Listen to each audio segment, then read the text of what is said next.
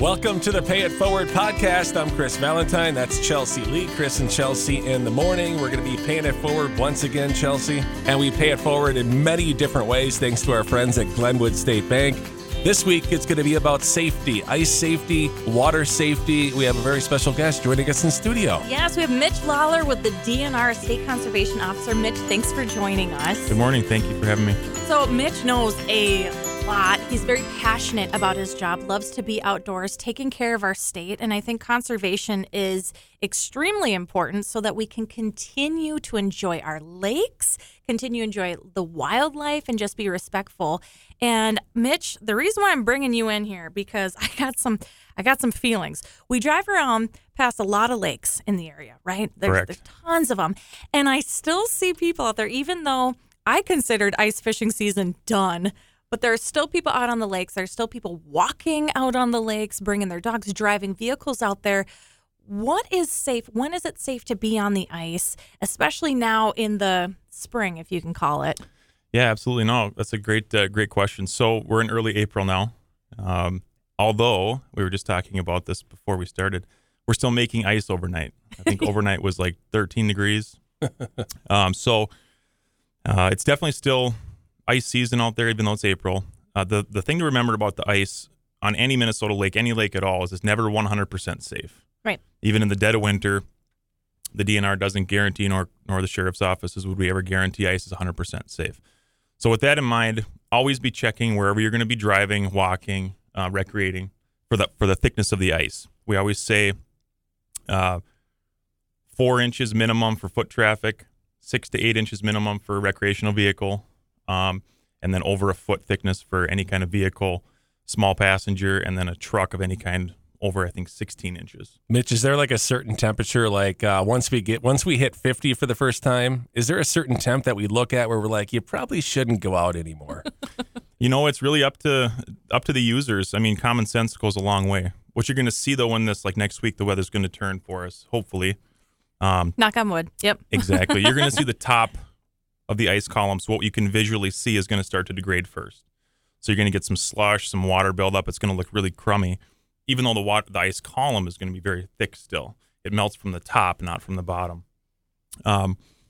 So what you'll find is when you take a few steps, when it's been 50 for a few days, you're going to think, oh, this ice is really bad. And it is on top. Mm-hmm. But generally speaking, it's probably still pretty thick. But common sense goes a long way. Don't go anywhere you're going to get stuck. Don't go by any open moving water. Those areas are very weak right now because the water is really rushing hard with all this precip we've had. Sure. My sister dated this guy way back in the day who was such a diehard fisherman. He didn't want to go a single day that he wasn't out on the lake. So I've even watched him disseminate a picnic table. It was his. And he made a little path because as the ice receded from the shore so that he could get onto the ice with his little bucket, drill a hole, still fish. Can you do that legally, Mitch? You can absolutely do that. What in the world? I know. Like I said, common sense. So they call them bridges. A lot of people live for this time of year to fish. They think the fish get really active. A lot of nymphs and larvae emerge from the bottom, the food source, and the fish get active. And that's true in some senses. But is it really worth a meal of fish to potentially be out on ice that is not great? For me, it's not. I think public safety, so I always educate people like, listen, it's going to be 55 degrees today.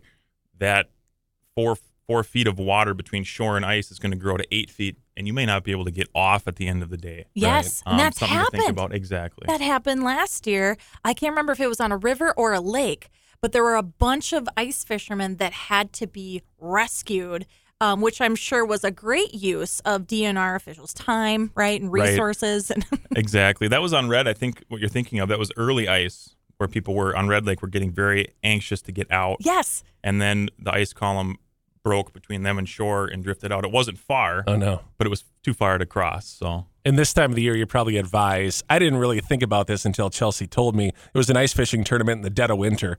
Or you probably don't have to worry about this, but like roll down your windows and take off your seatbelt if you're going to be driving onto the ice. I'm like, what? Yeah, you don't want to do that when you fall through. I mean, hello. It's you always should have seen his face. Yes, it's a strange thing to tell people that's a good idea, and then they look at you like, what are we doing out here? This is crazy. Yeah, get your hand in the handle. Get ready. I'm like, no, we probably shouldn't be out here. We're talking with Mitch Lawler, Conservation Officer with the DNR. Are there certain lakes in the area? Is it the bigger lakes that melt slower? Is it the more shallow lakes? Yes, so there's a pattern to it. So water has a high specific heat, so it takes a lot of energy to heat water. It also takes a lot of time and energy to cool it. So the bigger, deeper lakes, Carlos, Miltona, Ida, are always late to grow ice because it takes a lot longer for it to get cold. And then they're always the last to lose their ice because it takes a lot longer for them to heat up. So shallower, smaller lakes are always first to have ice out. And the bigger lakes are later, which was reflective come fishing opener in mid-May. Most activity for walleye guys are going to be on your smaller, under probably 300 or 400 acre lakes. Not many guys go out on the big water for opener just because they're a lot colder than the smaller lakes. Fish behavior is a lot farther behind. Yeah. Absolutely. And then as far as open water, that's right around the corner. It's going to be a crazy spring as far as water goes. Water's going to be very cold all the way until probably June. And I'm not just saying like chilly. I'm saying very cold. And studies show that if you're in a boat and you fall in without a life jacket, your chance of survival is very, very low compared to if you have a life jacket on. So make sure that everybody on a boat has a wearable life jacket, not just on board, that fits, that's accessible, especially when water level temperatures are very cold. And then also have a plan and let people know where you're going. So if you go fishing on whatever lake, write a note, leave it what time you're going, when you're going to be back, and where you're going fishing, because if something happens, not just fall overboard, but an engine issue or the wind picks up and you can't get across the lake, we need to know where to look for you. So leave a note that says where you're going. I guess that's something we don't think about is, even the best swimmers. Let's say you're one of the best swimmers in the world. If the water is cold, there's nothing you can do. I don't care how good a swimmer you are without a life jacket. Exactly. So your first gasp of air when you fall in the water, this is any time of year, is usually underwater because it's a reaction and you're going to be under. Sure. So if you're in very cold water, it's very bad. A life jacket will keep you up. It'll keep your buoyancy up. So that's why it's very important to wear. Yeah, extremely important. Thank you so much, Mitch, for all these tips, too. And where can people find more information? Either, you guys are really good about updating ice, and I know so is our water safety department with the Douglas County Sheriff's Office, too. But where can people go for updates to know if the lakes are safe or not? Yep, absolutely. So a great resource is the DNR Facebook page. They do daily updates. A lot of it's on safety, some information, but a lot of safety. Also, the DNR website does a great rolling homepage of different topics. Ice Out will be on there soon. It's not yet because we're still making ice, but hopefully soon.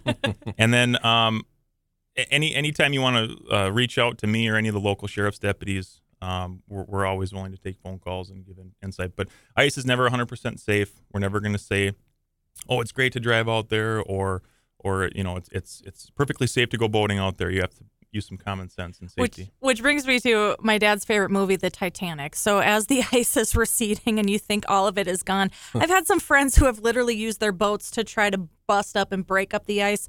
What's your advice for that? Yeah, that's a bad idea. Because what happens is ice columns that are on the south side of the lake and you're launching on the north side, the wind will switch throughout the day.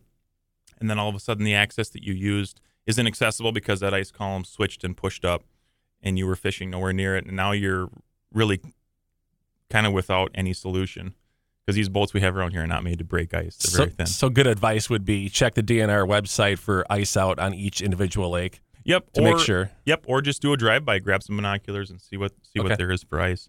It's very easy. Use some common sense. You don't want to be yelling iceberg.